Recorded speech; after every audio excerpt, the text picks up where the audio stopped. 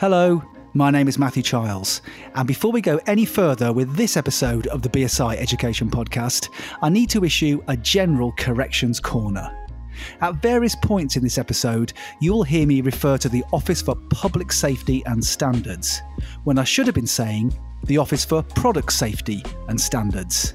The errors are entirely mine, and my apologies to colleagues at OPSS. My biggest impact was through the inclusion of a clause to put a permanent warning symbol onto any product that actually contained the button or coin battery.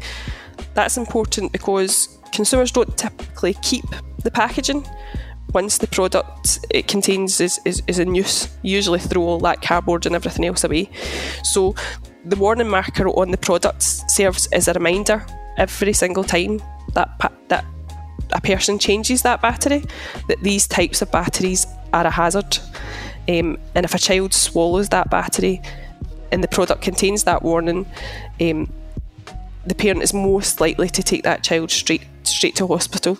The more they kind of see these warnings everywhere, and we increase that public awareness in terms of how hazardous these batteries are.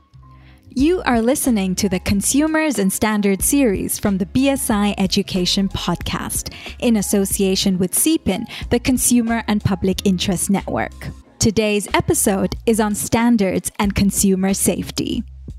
The voice you heard at the top of the episode there was Michelle McKenna, Senior Trading Standards Officer at North Lanarkshire Council in Scotland, talking about her role as a CPIN rep on the development of the standard PAS 7055 on button and coin batteries.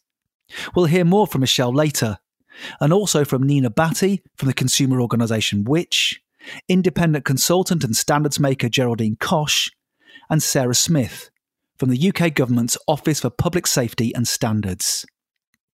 Hello, my name is Matthew Childs, and you are listening to the fourth episode of the BSI Education Podcast Consumers and Standards series, which is about standards and consumer safety.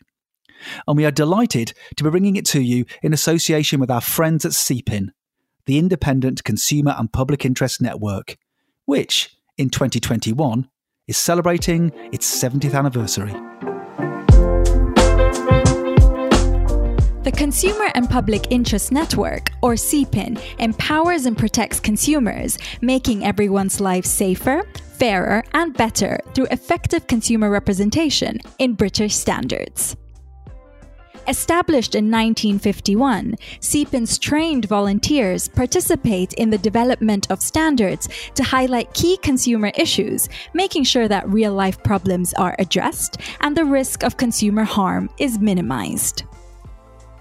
CPIN believes that all consumers have a right to safe and accessible goods and services, clear information, fair treatment, effective systems of redress, and a healthy environment. CPIN representatives use the United Nations Guidelines for Consumer Protection as the foundation of their work. They sit on hundreds of standards development committees, speaking up for consumers. To find out more, visit bsigroup.com/consumers. The consumer voice and standards is incredibly important. This is because standards are everywhere, making consumers' lives safer, fairer and easier. Whether you're using a mobile phone or shopping online, standards behind the scenes are setting good practice for organisations that make products and provide services.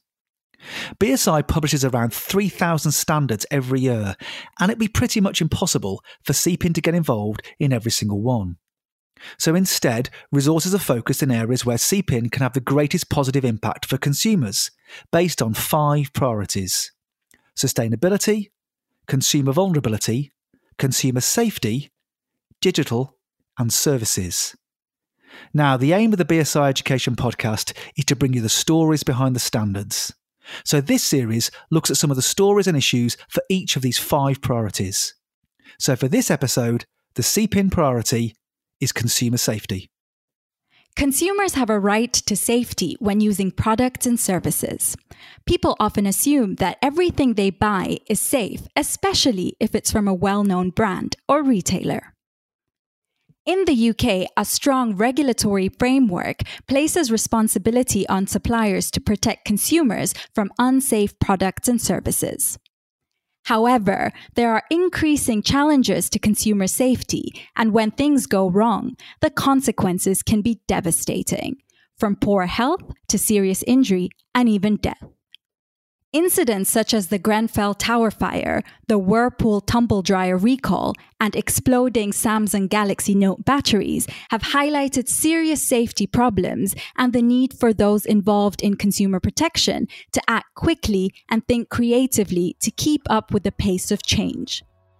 Although no product or service can ever be completely risk-free, all reasonable steps should be taken to minimize consumer harm.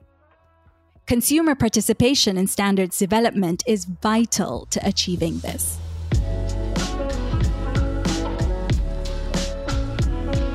Here's me with a quick reminder that for more information on BSI education, go to bsigroup.com/education. Do please rate and review us wherever you get your podcasts, and share us on social media using the hashtag BSIEdPod. And if you have any comments or questions about this episode or previous episodes, or even ideas for future episodes, then do please get in touch at education@bsigroup.com. We really welcome your feedback. So this episode looks at how CPIN and standards play an important role in the area of consumer safety, with 4 guests. Nina Batty, Head of Campaigns at the consumer organisation Which, Sarah Smith, Deputy Director at the Office for Public Safety and Standards, Michelle McKenna, Senior Trading Standards Officer at North Lanarkshire Council. But we start with Geraldine Koch, Independent Consultant and Standards Maker, who has been working in consumer product safety and injury prevention for nearly 20 years. I spoke to Geraldine about how consumer safety issues have changed over the years, but I started by asking her about her own standards journey.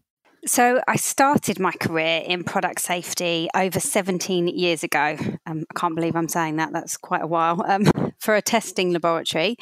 So that was where I first were introduced to standards, really. So I spent a lot of time learning about the clauses and the various standards and how they're interpreted and tested against. So that's where it started, really. And then most recently, I've been working as a consumer rep for CPIN, which is the Consumer Public Interest Network.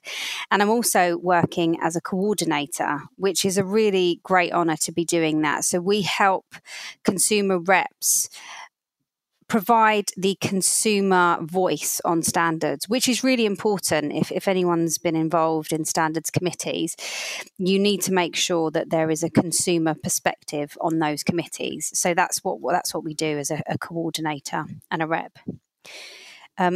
Also feel really lucky to be working with standards and on standards and part of this as a parent, really. So I have 2 young children and representing consumers, so vulnerable consumers that, I can't have my children sit on the committee as much as I'd like to get them out to work. They're a bit young to do that, but we need to represent those vulnerable consumers in our society, and it's really important that we do that.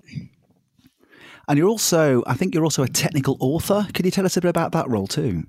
Yeah, that's another thing that's an honour to be working on. And, if anyone's been involved in standards committees, you can understand the amount of work that goes in. It's a significant amount of work to develop these amazing standards.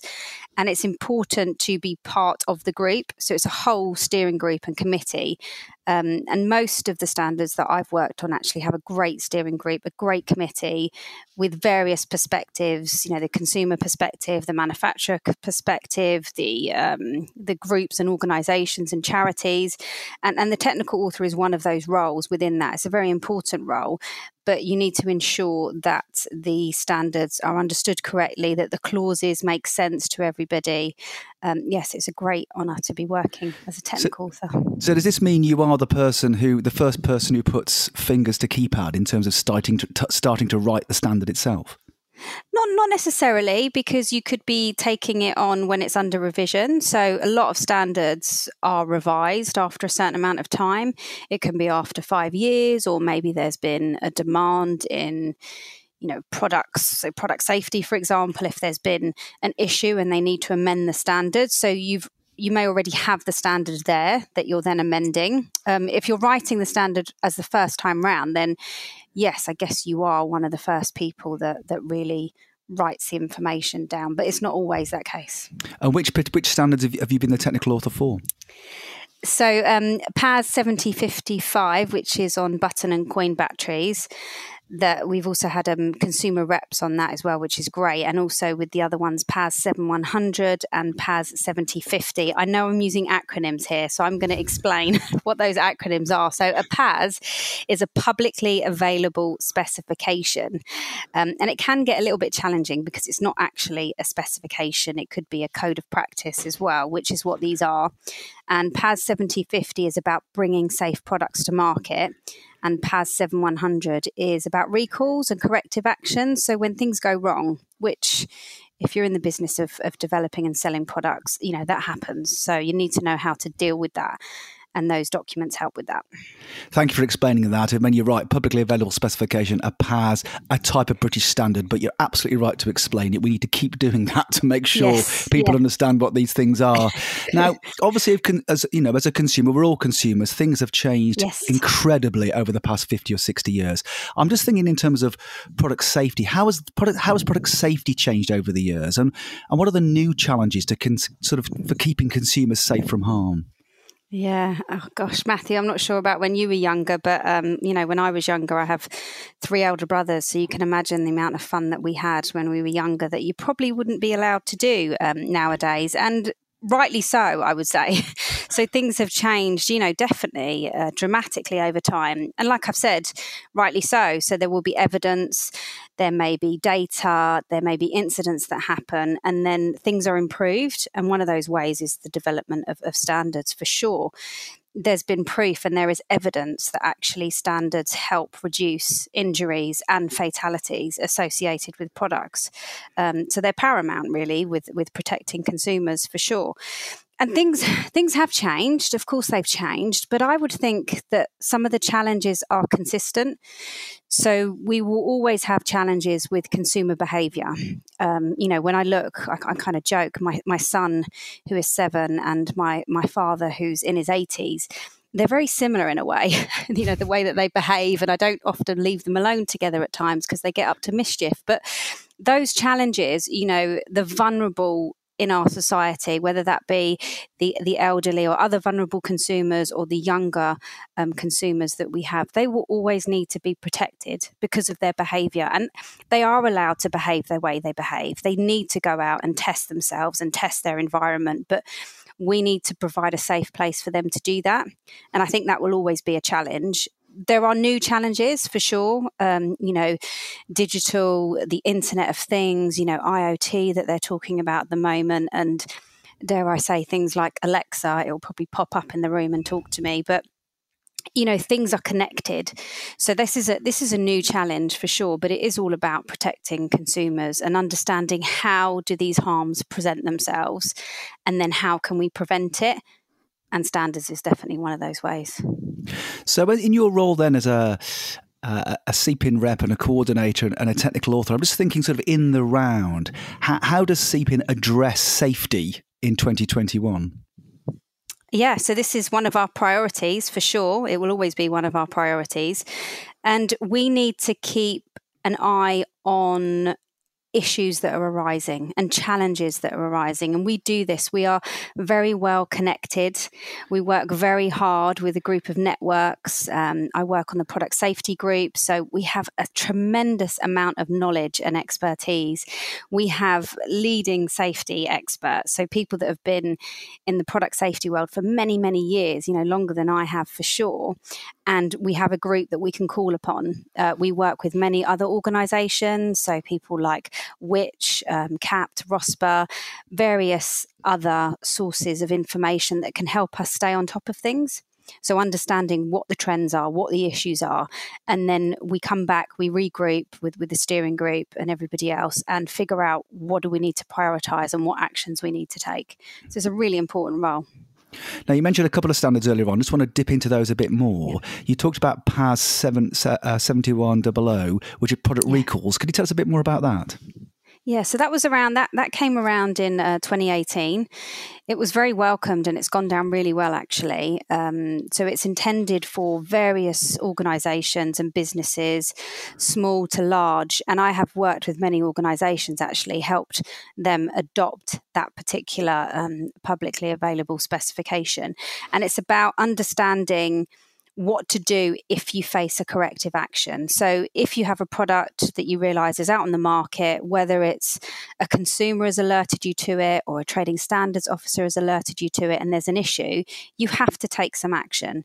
You can't just sit back and not do anything and hope for the best.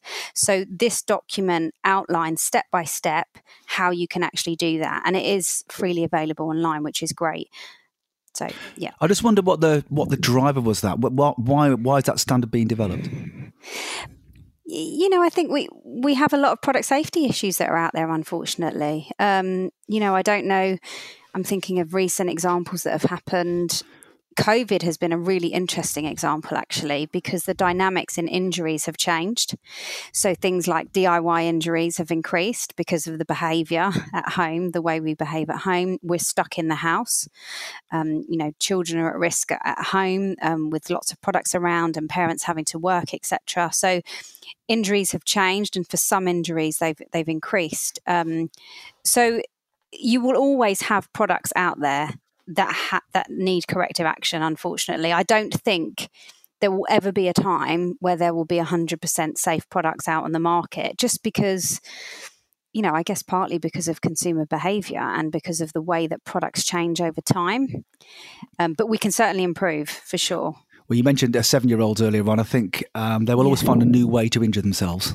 Yes, they most certainly will. Yeah, especially 7-year-old boys. No disrespect to the boys and the girls, but they do tend to be a bit more adventurous. And like I say, it's important that they are. They have to.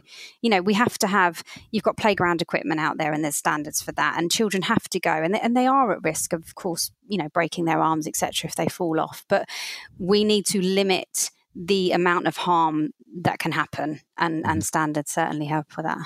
So that's product recall, so that's PAS 7100. So looking at the other standard we talked about is at the other end, bringing products to market, which is PAS 7050. What about that? What's been the driver for that, and what's the standard all about? Yeah, so it's the kind of proactive side of it. So the reactive is the PAS 7100. When you have an issue, what do you need to do?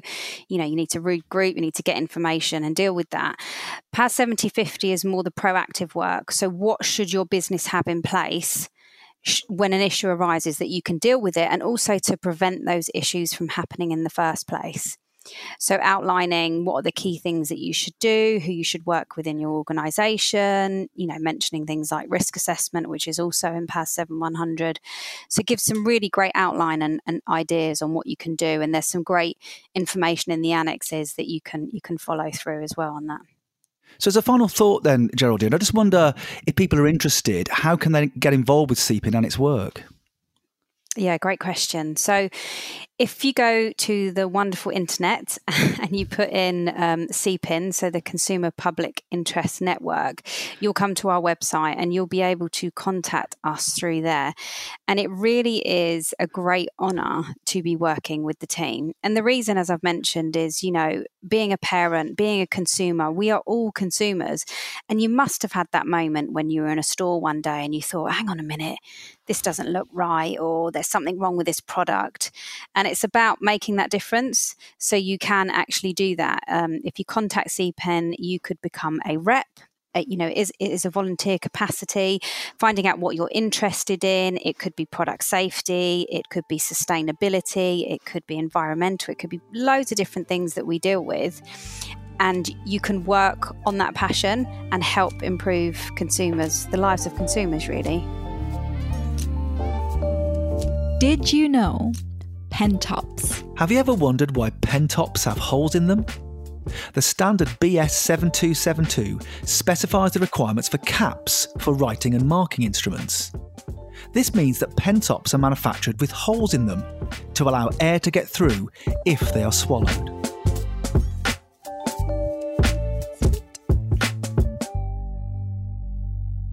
We heard Geraldine Koch talk about how CPIN works with other consumer organisations, including Which. Nina Batty is head of campaigns for Which. Now, Which is an important member of BSI's Consumer Forum, an open network that brings together organisations from across the consumer protection landscape to share valuable insights about topical consumer issues. I started by asking Nina about how Which helps to make products and services safer for consumers. So we really do this in 3 ways. The first and foremost, we test products and we give people good buying advice off the back of that. So we have an extensive testing program that looks at safety, and it can test a range of products from lots of different categories. For example, we test child car seats to toys to white goods, and we try to investigate the product types that we know are relevant to today's consumers. And that have seen significant recent growth in popularity or interest. So we're really trying to stay on top of what do people need to know about. For example, in 2020, we expanded this testing program to include coronavirus-related products such as face masks and hand gels. But also we've looked at smart toys and devices to reflect recent technological advances too. The second way we try to make products safer for consumers is using those results to drive change. We use the results of our safety testing as a way to engage with industry directly, so both retailers and manufacturers, to show what we found and to try to work with them to make their products safer, or encourage them to take them off market until it can be done, until it can be made safer. But then we'll also engage with policymakers like regulators and governments, standards bodies and other international organizations to see where we can make those business or regulatory changes that we think are needed to keep people safe.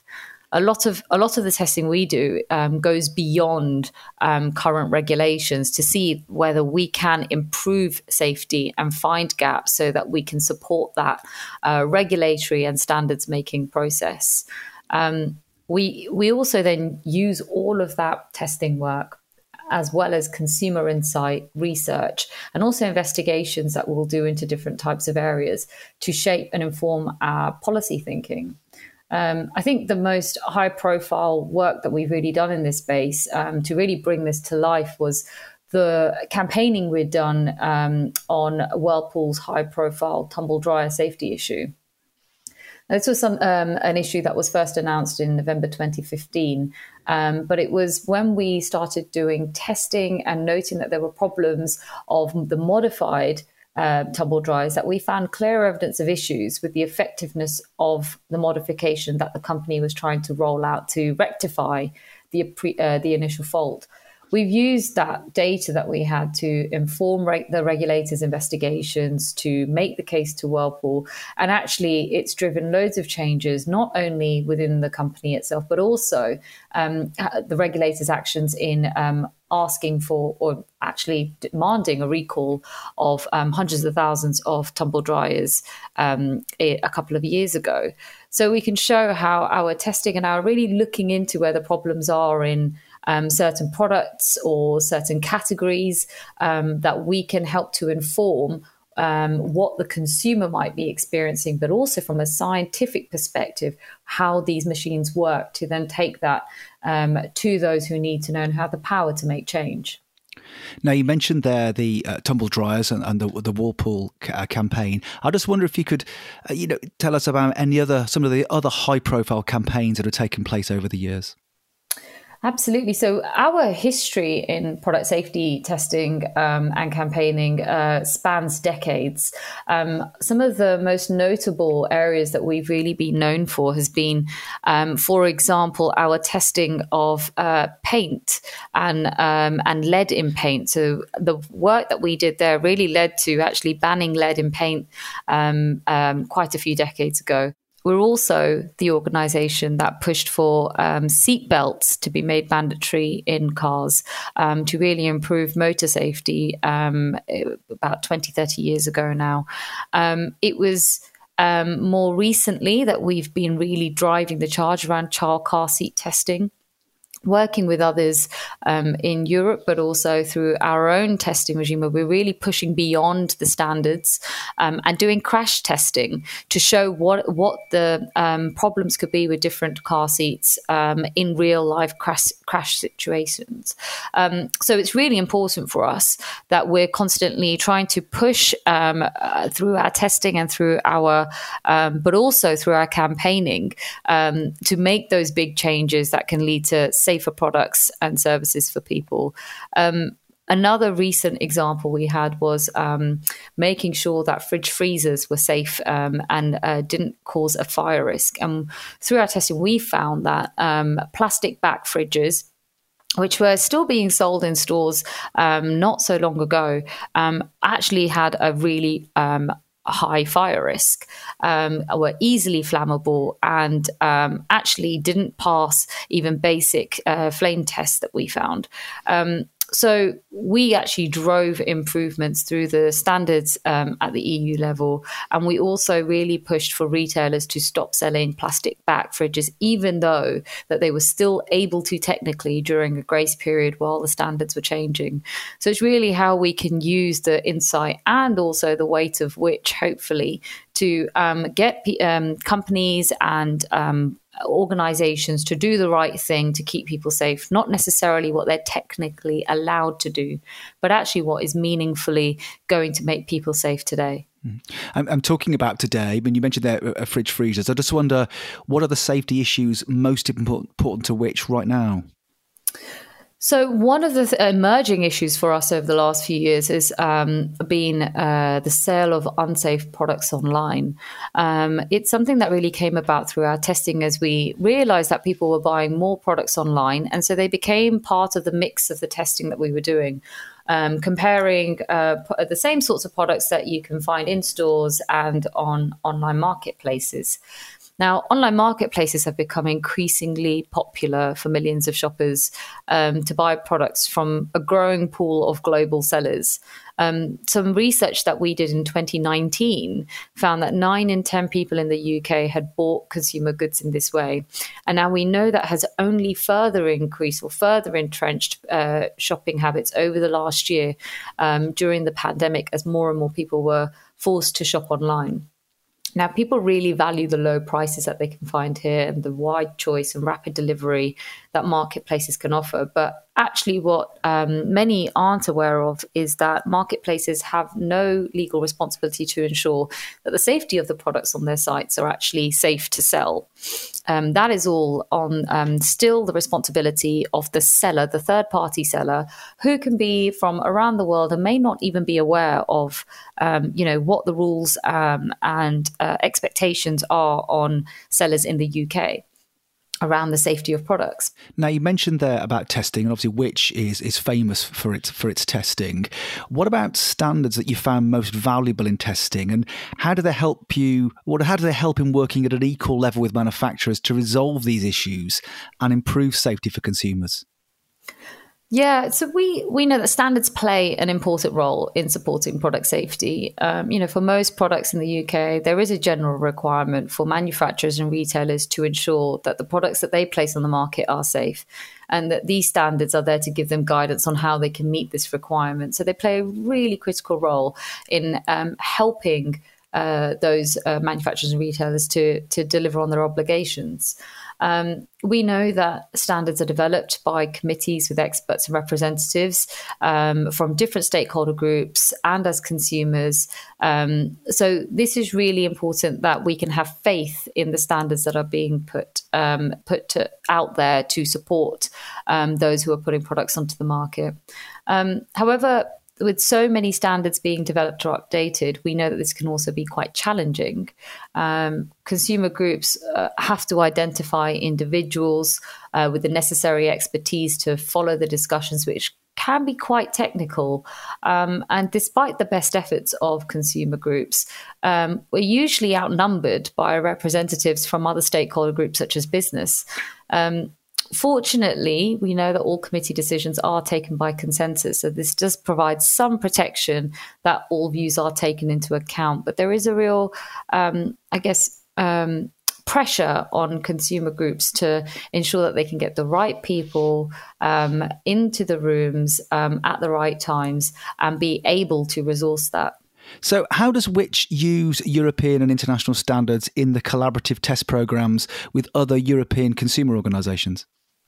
So we are really keen to work with as many organisations across the world, really, to ensure that we are doing as much as possible to test on behalf of consumers. So we're part of a global consortium called the International Consumer Research and Testing Group. And this is more than 35 consumer organisations across the world that carry out joint testing and investigations on different types of product categories. Some of the more recent collaborations we've done in this space is testing baby and child car seats. Our experts have specially designed the crash tests to be more demanding than UK and European standard safety tests. And they're derived from tests by the Euro NCAP. So this is an organisation that carries out crash testing on cars to show how well they can protect occupants in severe accidents.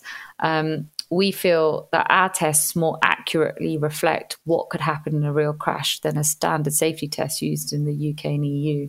Now, we can really only do these sorts of types of tests with others. It's a huge amount of resource and a huge amount of expertise that we really draw on from different organisations and pull together to make sure that we can be as robust and as challenging as we can to really put these safety tests to the test.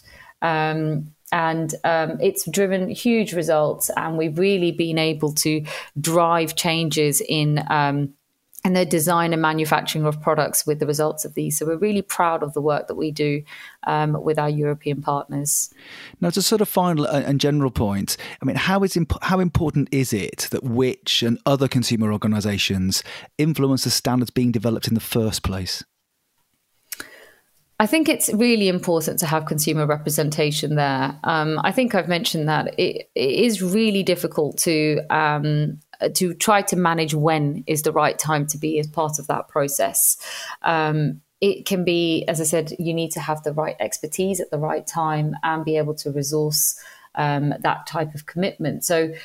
But it's incredibly important that we do have a voice in some way into these processes, because what we test is the real life way of how someone will use the product, engage with the product, and experience it over a long period of time. We don't just test it at the beginning.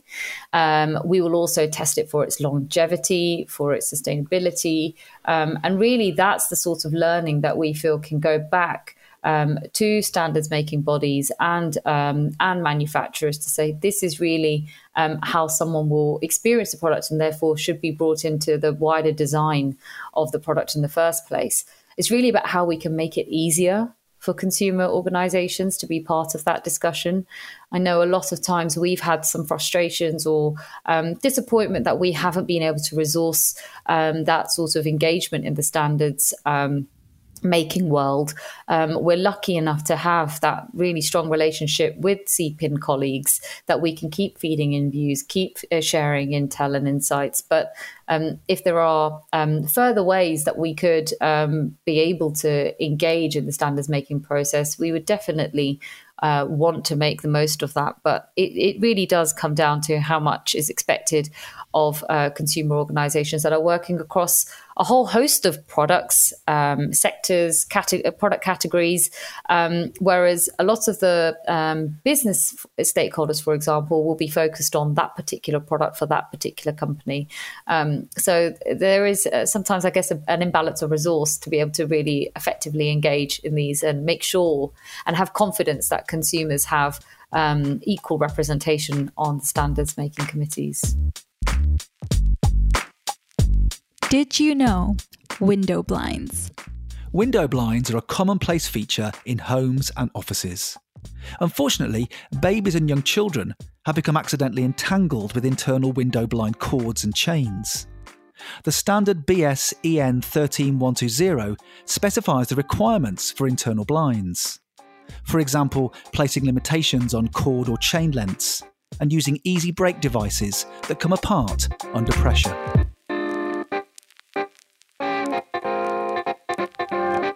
We heard Nina Bhatti from Which talking about how Which works with other consumer organisations, industry and policymakers to drive change. It's to that policymaking and government perspective that we turn to next.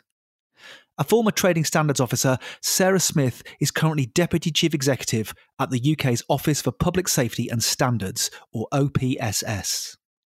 Sarah describes the product safety system and the relationship between standards, regulation, industry and consumers with regard to product safety. I started our conversation by asking her to tell me more about the OPSS. Yeah, so the Office for Product Safety and Standards was formed back in 2018, so we're still quite a new organisation, and we're the national regulator for product safety. We're part of the Department for Business, Energy and Industrial Strategy, and we lead and coordinate the UK's product safety system. And as well as that, we're also responsible for leading the relationship across government with the British Standards Institution and also with UKAS, our national accreditation body.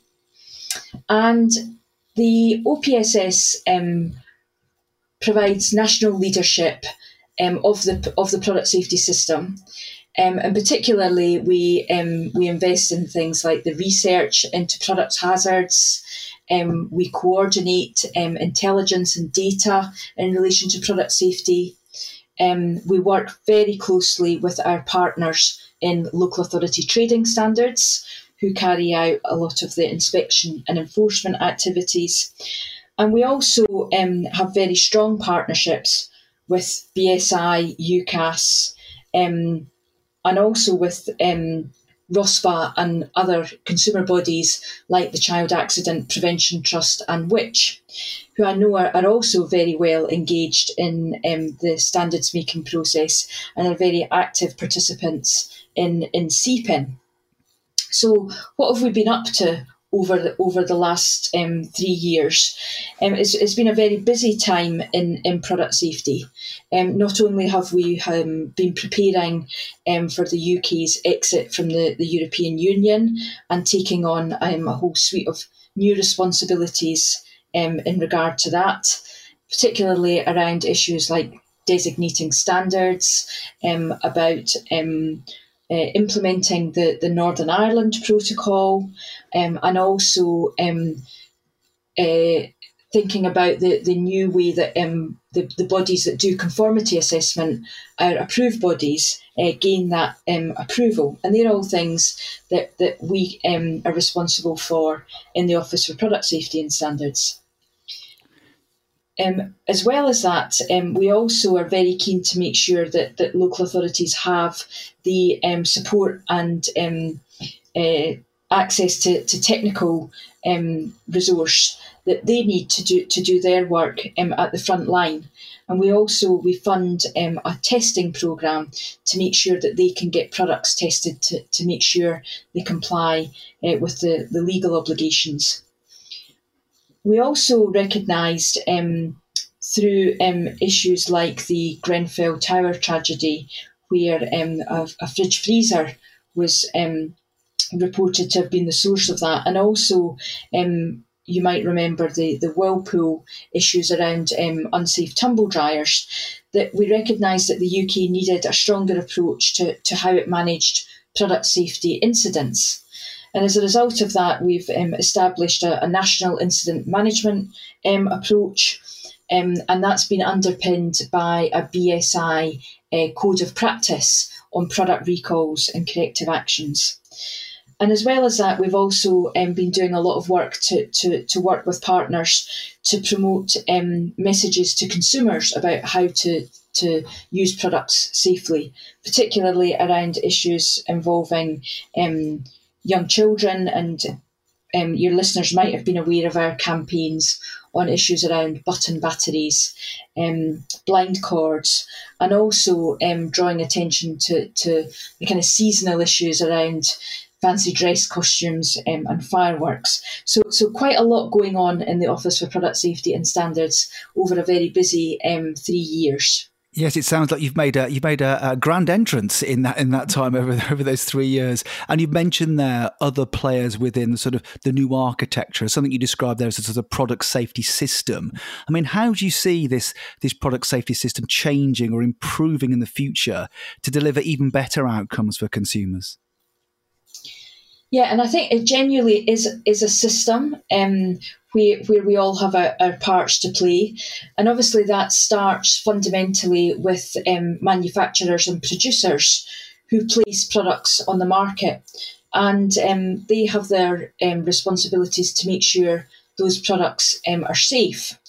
But obviously that's a moving feast as well. We're seeing a lot of innovation, new technologies and new products emerging. And it's about how we think about our product safety system for the future that enables businesses to bring new and innovative products to market, but also to make sure that consumers stay safe. So one of the things that we've been doing this year is we've launched a call for evidence on our product safety review. And this really is about reflecting on where the product safety system is and where it needs to be for that long-term approach to make sure that framework is fit for the future. And particularly considering the framework in terms of how it protects consumers from unsafe goods. It's simple and flexible enough to take account of new risks and opportunities, and that it can respond quickly to new and emerging threats, particularly around issues like digital technology and new models of supply, which we will also be very well aware of, particularly as we've seen during the pandemic about the switch to online sales. If that wasn't a trend before, it's an absolute massive trend now. And also thinking about how we can create that product safety framework for the future that doesn't just last us for the next 5 years, but pitches out for the next considerable period. And also about supporting regulators and businesses to be open and transparent about product safety, so that ultimately consumers can be protected and also make informed choices about the products that they buy and use. You mentioned there, Sarah, the changes to the way we shop and the way we our buying habits in terms of moving online. Obviously, a growth over the last 5 to 10 years, but accelerated because of COVID. We're all doing more and more online. I just wonder where, from an OPSS perspective, where you see the greatest challenges and risks, and how do you see standards helping to mitigate those risks?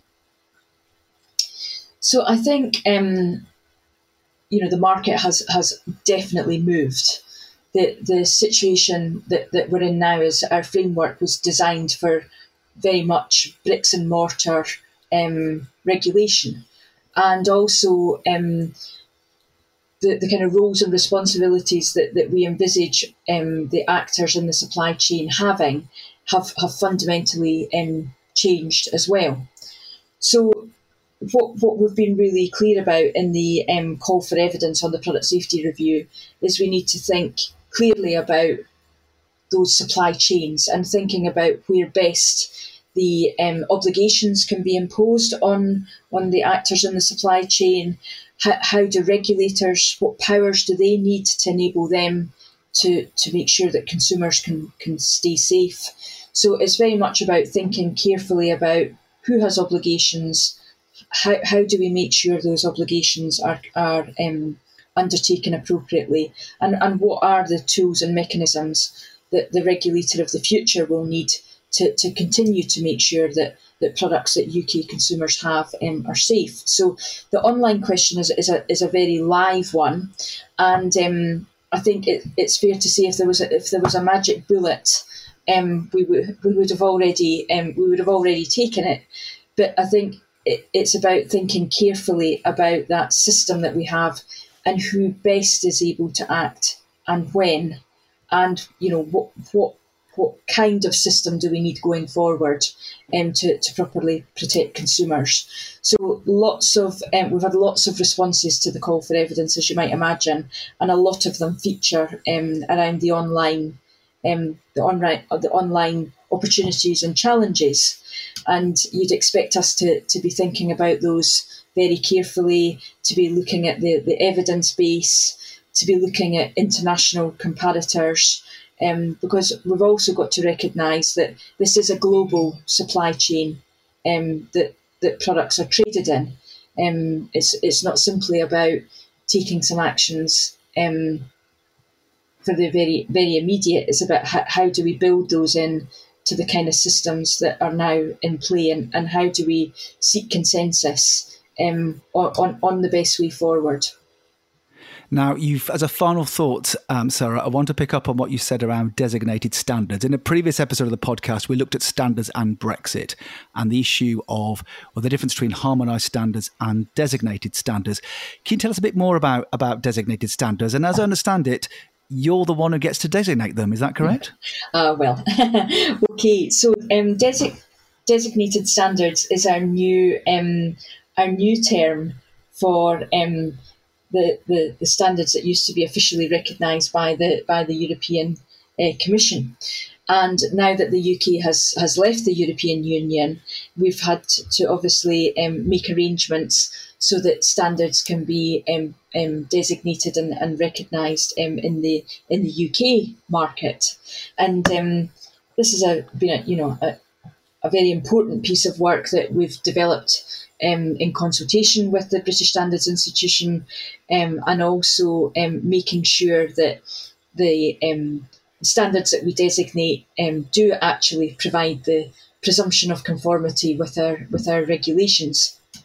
And these new responsibilities are our Secretary of State's responsibilities to designate the standards, and our new processes involve working closely with BSI, making sure that we undertake an appropriate technical assessment of the standard to make sure it's going to deliver the essential safety requirements, and also to make sure that the stakeholders who are likely to have an interest have been part of that standards making process, and that that there isn't any kind of evidence in the margins about those standards not offering that presumption of conformity with the regulations. So it's a very new process for us. As we came out of the transition period from leaving the European Union, we brought over the whole catalogue of previously approved standards, and we now have all of those on the .gov.uk website, and we're just starting the process now of undertaking our assessments and making the recommendations for the new standards that are emerging. And I was only in dialogue with some colleagues today about the first 20 or so of those standards that require the Secretary of State to designate them. So it's a very new and interesting and exciting process for us, and obviously enables the UK to be fleet of foot in terms of maximising safety and promoting good safety standards, but also enabling businesses to have that kind of assurance that they get from using designated standards and helping them to meet their legal obligations. So it's a very interesting and new process for us, and one that we're delighted to be working with BSI on. So as a final thought then, Sarah, I just wondered from a government perspective, I mean, we on the podcast, and BSI generally, we talk about, having a widest variety of perspective and expertise and experience that goes into standards making. It's very much a group effort. I suppose from a government perspective, how is important for you and your work that you do on consumer safety and product safety to have that diversity of expertise and experience that goes into the standards themselves? Yeah, and I think that's why we're so keen in BEIS about the work that CPIN does, about really making sure that voice of consumers, the public interest and enforcement is represented appropriately in technical committees. Certainly my experience is that technical committees, there's a lot of great expertise there, but sometimes it gets to the very technical, and I think it's really important that we have representatives there who are able to make the bridge between that very technical conversation and actually think through, what does this mean for consumers? Are consumers going to be safe if this is the way that this standard is made and crafted? So we're really keen on making sure that there's diversity of participation in the standards making process, whether that's CPIN members being present, whether it's government representatives, whether it's thinking about the diverse needs of communities in terms of users of products, and also thinking about diversity in terms of the businesses that are represented, whether that's large businesses, small businesses, businesses looking to enter into different markets, and making sure that the standards making process hears all of those contributions, because it can only mean that the standard ends up being a better product in the end, and that in ensuring a broad range of voices and that the process is inclusive is fundamental for us. Did you know domestic appliances? Children or older people who may have slower reactions or thinner skin have been burnt by touching the external surfaces of kettles and oven doors. The standard BS EN 60335 deals with the safety of stationary electric cooking ranges, hobs and ovens. It specifies the maximum permitted temperature of external surfaces for these domestic appliances.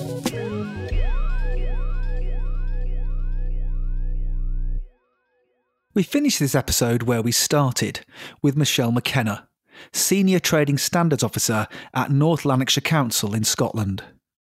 We heard from Michelle at the top of the episode, talking about the influence of CPIN and the consumer voice in the development of the standard PAS 7055 on button and coin batteries.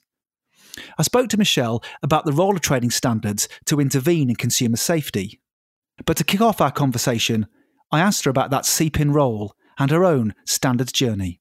So I'd say it started around about 20 years ago when I was at university and studying for my degree in consumer protection, which is the first stage towards becoming a trading standards officer. There I studied the ISO 9000 series of standards and a range of safety standards. And then during my career as a trading standards officer, I've regularly made use of standards when taking part in market surveillance work or assessing a product following a complaint, or when a business has needed advice. So the general product safety regulations, which is one of the biggest sets of regulations we enforce, requires that consumer products must be safe, and safety can be assessed by the application of standards. If the product complies with a designated standard, it automatically is taken to be safe. And then in March last year, I got my first project for CPIN when I joined the steering group for PAS 7055, the button and coin battery safety PAS, which was an absolutely fantastic first project to be involved in. And through my CPIN journey, I've realised that there is literally a standard for everything. Recently, I even found out there's a standard for how to make a cup of tea. So it's really opened my eyes in terms of it's not just these standards that we use for safety and other things, that there literally is a standard for everything. There is, and drinking tea and making the perfect cup of tea is something we've covered on the podcast a lot. And I must ask you, because I've asked this of a few people, and the answer is milking first. So how do you prefer your tea, Michelle? Definitely not milking first. You can't. It's got to be the tea bag, the hot water, and then once the tea bag has been removed, then we put the milk in. Oh, right. Well, I'm going to refer you to previous episodes as a bit of homework after this recording, but we shall move on. Now, you mentioned there CPIN, so I'm interested as why did you want to become a CPIN rep in addition to your role as a trading standard officer? And particularly, what experience do you bring and what are the sort of personal benefits you gain from being part of that network? All of the areas of the trading standards work that I've enjoyed the most are around about protecting the most vulnerable in our society. And by being a CPIN rep, that allows me to give consumers a voice from a position of knowledge during standards development. I've always been really curious around the process for standards development. I've led on a number of safety projects which have used standards. And when I was carrying out a project into the safety of children's clothing, I gave some feedback in terms of the application of the standard and some difficulties around about interpretation. So when I heard about the work of CPIN and that would give me an opportunity to have an input at standards development, that was really appealing to me and something that I thought I could have a positive influence on, kind of due to my passion for safety work. I'm also a mum to 2 young kids, aged 6 and 8, which helps whenever I'm considering the consumer view, especially for standards that seek to protect children. So, now, you've mentioned trading standards a few times. I just wonder, listeners may not be aware about the organisation. So what's the purpose of trading standards? And in particular, how does it intervene to protect consumer safety? Well, our primary function is to maintain a fair and safe environment for consumers and businesses. So to do this, we enforce the requirements of hundreds of pieces of legislation. So that goes from our more kind of traditional function of checking the accuracy of weighing and measuring equipment through to some of the things that are lesser known that we're involved in, to include responsibilities for green legislation, such as energy labelling, cotton buds and microbeads. So we're involved in everything and anything. Now, tell us about some of the projects you've been involved with then in the past to protect consumer safety. Well, as I say, I'm really fortunate that Trading Standards covers such a wide array of projects. So I've been able to be involved in some really interesting projects. But I would say that this past year, without a doubt, has been the most challenging for me, as I've been heavily involved in the enforcement response to COVID. I sit on the Environment, Health and Trading Standards COVID Expert Officer Group, which has coordinated the enforcement response of all the 32 Scottish local authorities. And we've done that in partnership with Police Scotland and the HSE. So that's been an interesting area of work. I lead for product safety for my local authority, North Lanarkshire Council, and I've been heavily involved in monitoring product safety through market surveillance of imported goods, including PPE, toys, cosmetics, furniture, clothing, and I've led in several of the safety projects, including for children's clothing, candles, part-worn tyres, and all the kind of toy trends that we've seen, fidget spinners, poppets, hoverboards. So that I've enjoyed all that work, and I've been really fortunate in that I gained excellent experience while working on secondment to Police Scotland to investigate doorstep crime incidents. That involves traders that have got aggressive trading practices and misleading sales practices, and that gave an opportunity to protect our most vulnerable, because we gave practical interventions through reporting these criminals to the Procurator Fiscal and then put supports in place for the victims. Another area of work that I've really enjoyed is work on with counterfeit goods and IP investigations. If it carries a profit-making brand name, then it will be replicated, and that includes everything from medicines, which is quite scary, through to car parts. So as well as the obvious safety risk attached with counterfeit goods, it has got an element of profit loss for the brands, which can have a massive impact on jobs. So that's some of the kind of range of projects we've been involved in. You mentioned fidget spinners there. I think somewhere in this house there are plenty of fidget spinners in various drawers. My children went through a phase of buying lots of those. Every time I went to the shops, we had to buy a different one. Now, You've mentioned a PAS 7055 earlier on button and coin batteries. Now, particularly interested in this particular standard. So, as a CPIN rep, how did you go about building the research evidence that was considered in the development of this particular standard? Well, I was really fortunate in that the Australian Competition and Consumer Commission had established a task force to investigate button safety and to consider the options to reduce the instance of battery ingestion. So they published loads of really useful information, done lots of research on it. So I kind of started there and had a look at what they had done. The US records and publishes accident statistics. So I was able to identify the type of products which most commonly cause these incidents. Unfortunately, the UK doesn't publish the same sort of data. So some of the products, including toys, electrical devices and medical devices, are already covered in existing standards, but there was nothing specific for the likes of kind of calculators, book lights, greeting cards, your bathroom and kitchen scales, jewellery, decorations. So that was where the PAS was looking to cover. And of course, I looked at lots of the media reports and publications on incidents in the UK.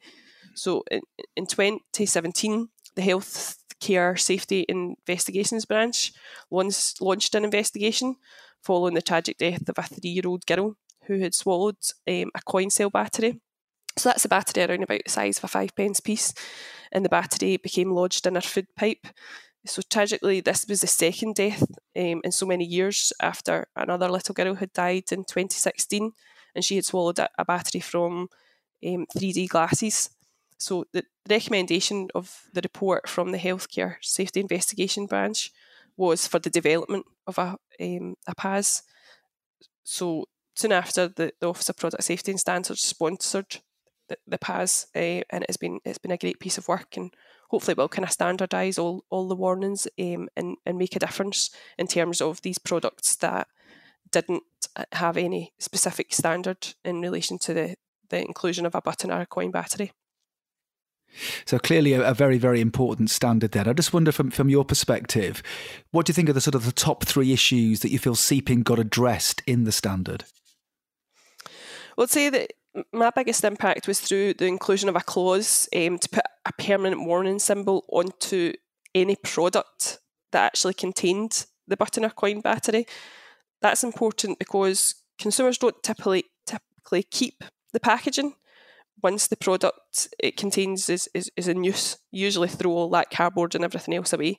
So the warning marker on the product serves as a reminder every single time that a person changes that battery, that these types of batteries are a hazard.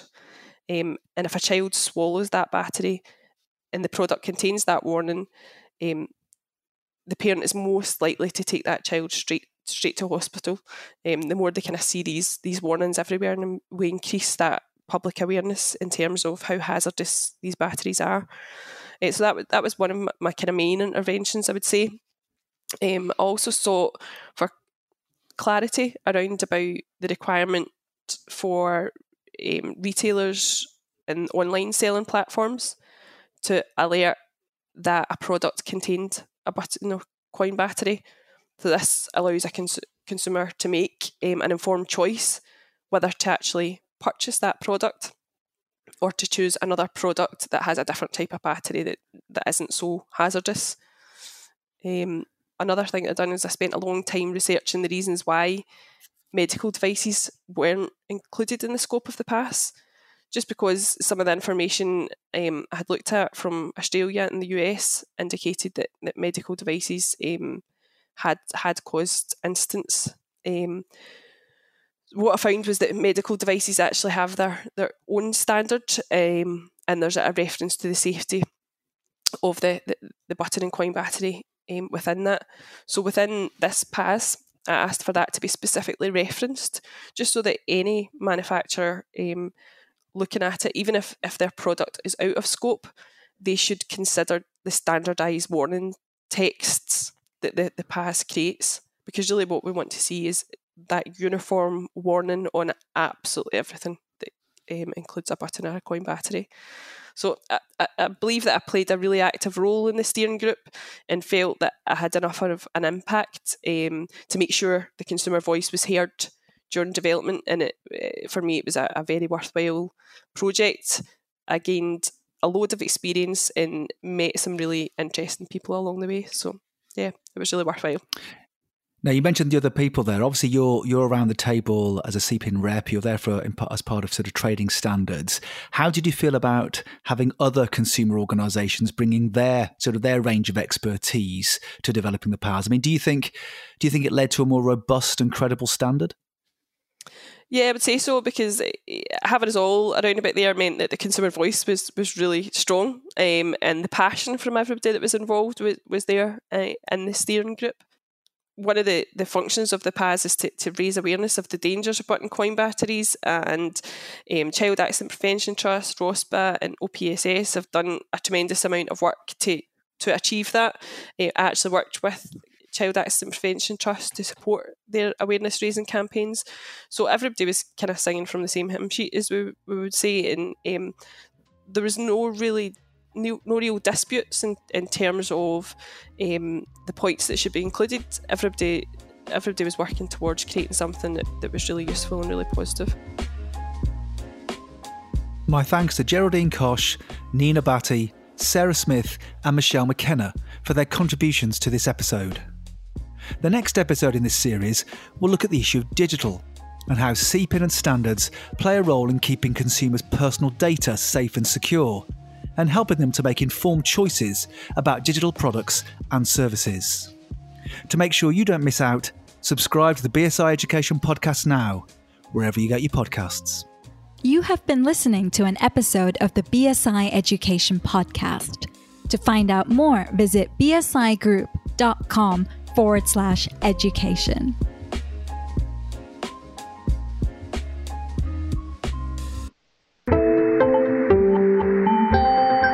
You just heard a Stripped Media production.